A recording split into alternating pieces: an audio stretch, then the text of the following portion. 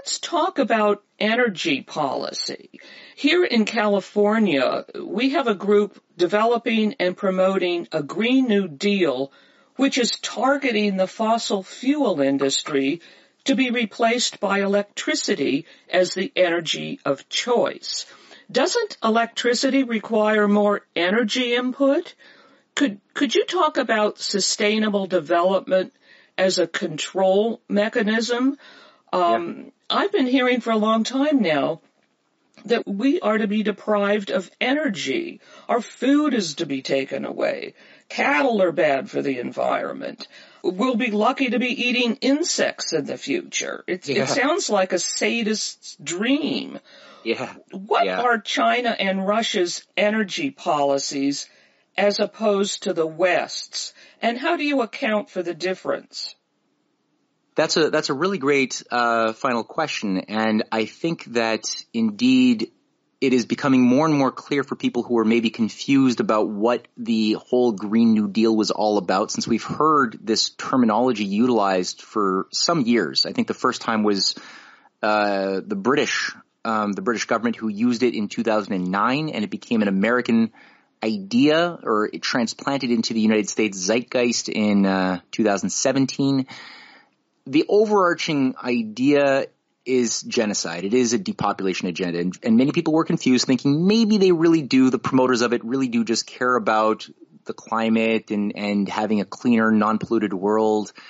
It's, I think, in the context of everything else that has been experienced over the past 2 years, it's more and more clear that the effects of this are to reduce the means of supporting human life, and ironically also making the world much more polluted and destroying nature even more. Again, quite ironic.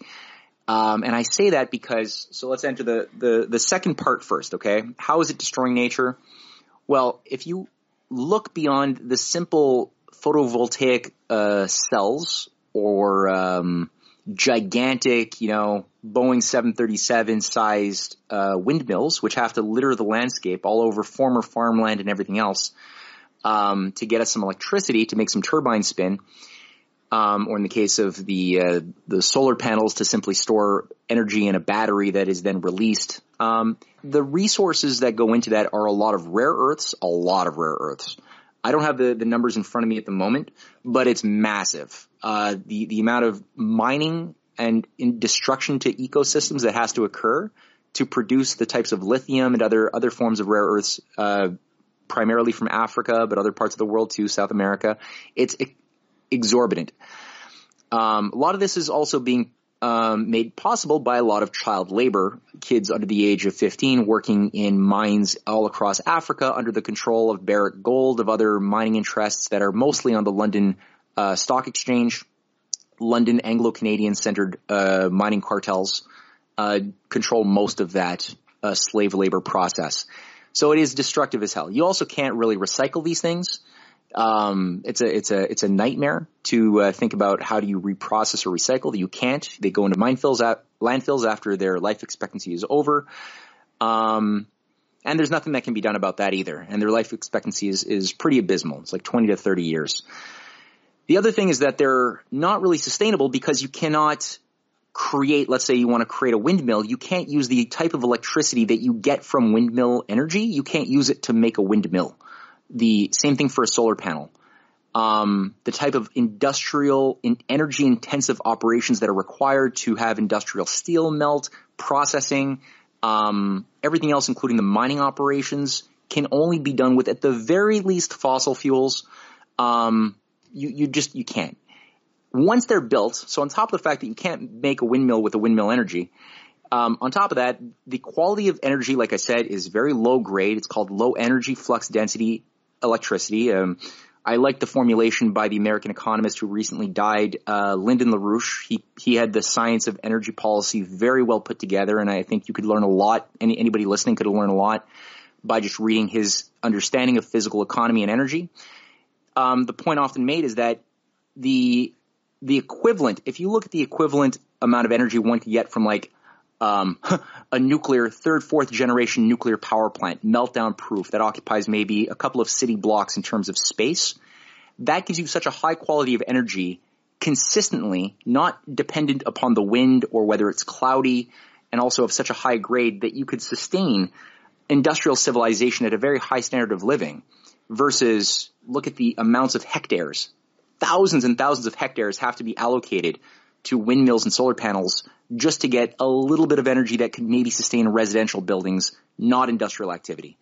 And that's the design. As far as the food, yeah, they also have a desire to destroy our food crops. Thousands of farmers are taking videos of themselves crying because they're being forced by the government to destroy their crops. It's happening in Canada too.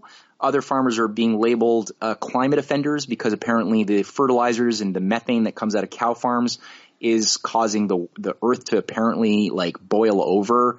And so they're being demonized and made enemies of the minds of like soft city folk, cosmopolitan people who they don't know what productivity is.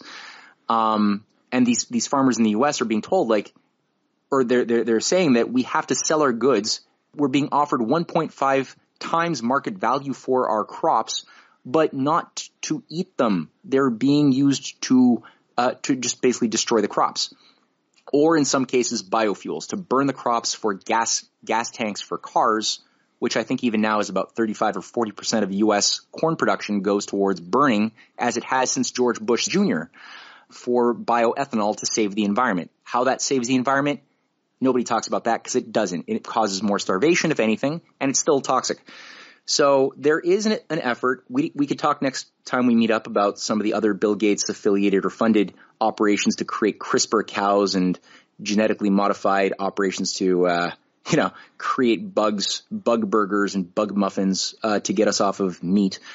But all that to say, there is scarcity artificially being created in order to justify the argument that, look, there's just too many of us. That's why we have pandemics. That's why we have climate change. That's why we have wars. It's all because there's too many people, and we'd have more peace, a cleaner world, a better place if we had fewer people. And if that means making some tough decisions like, justifying grandma getting turned into Soylent Green because she's too expensive to maintain, well, so be it. At least we're going to get to eat.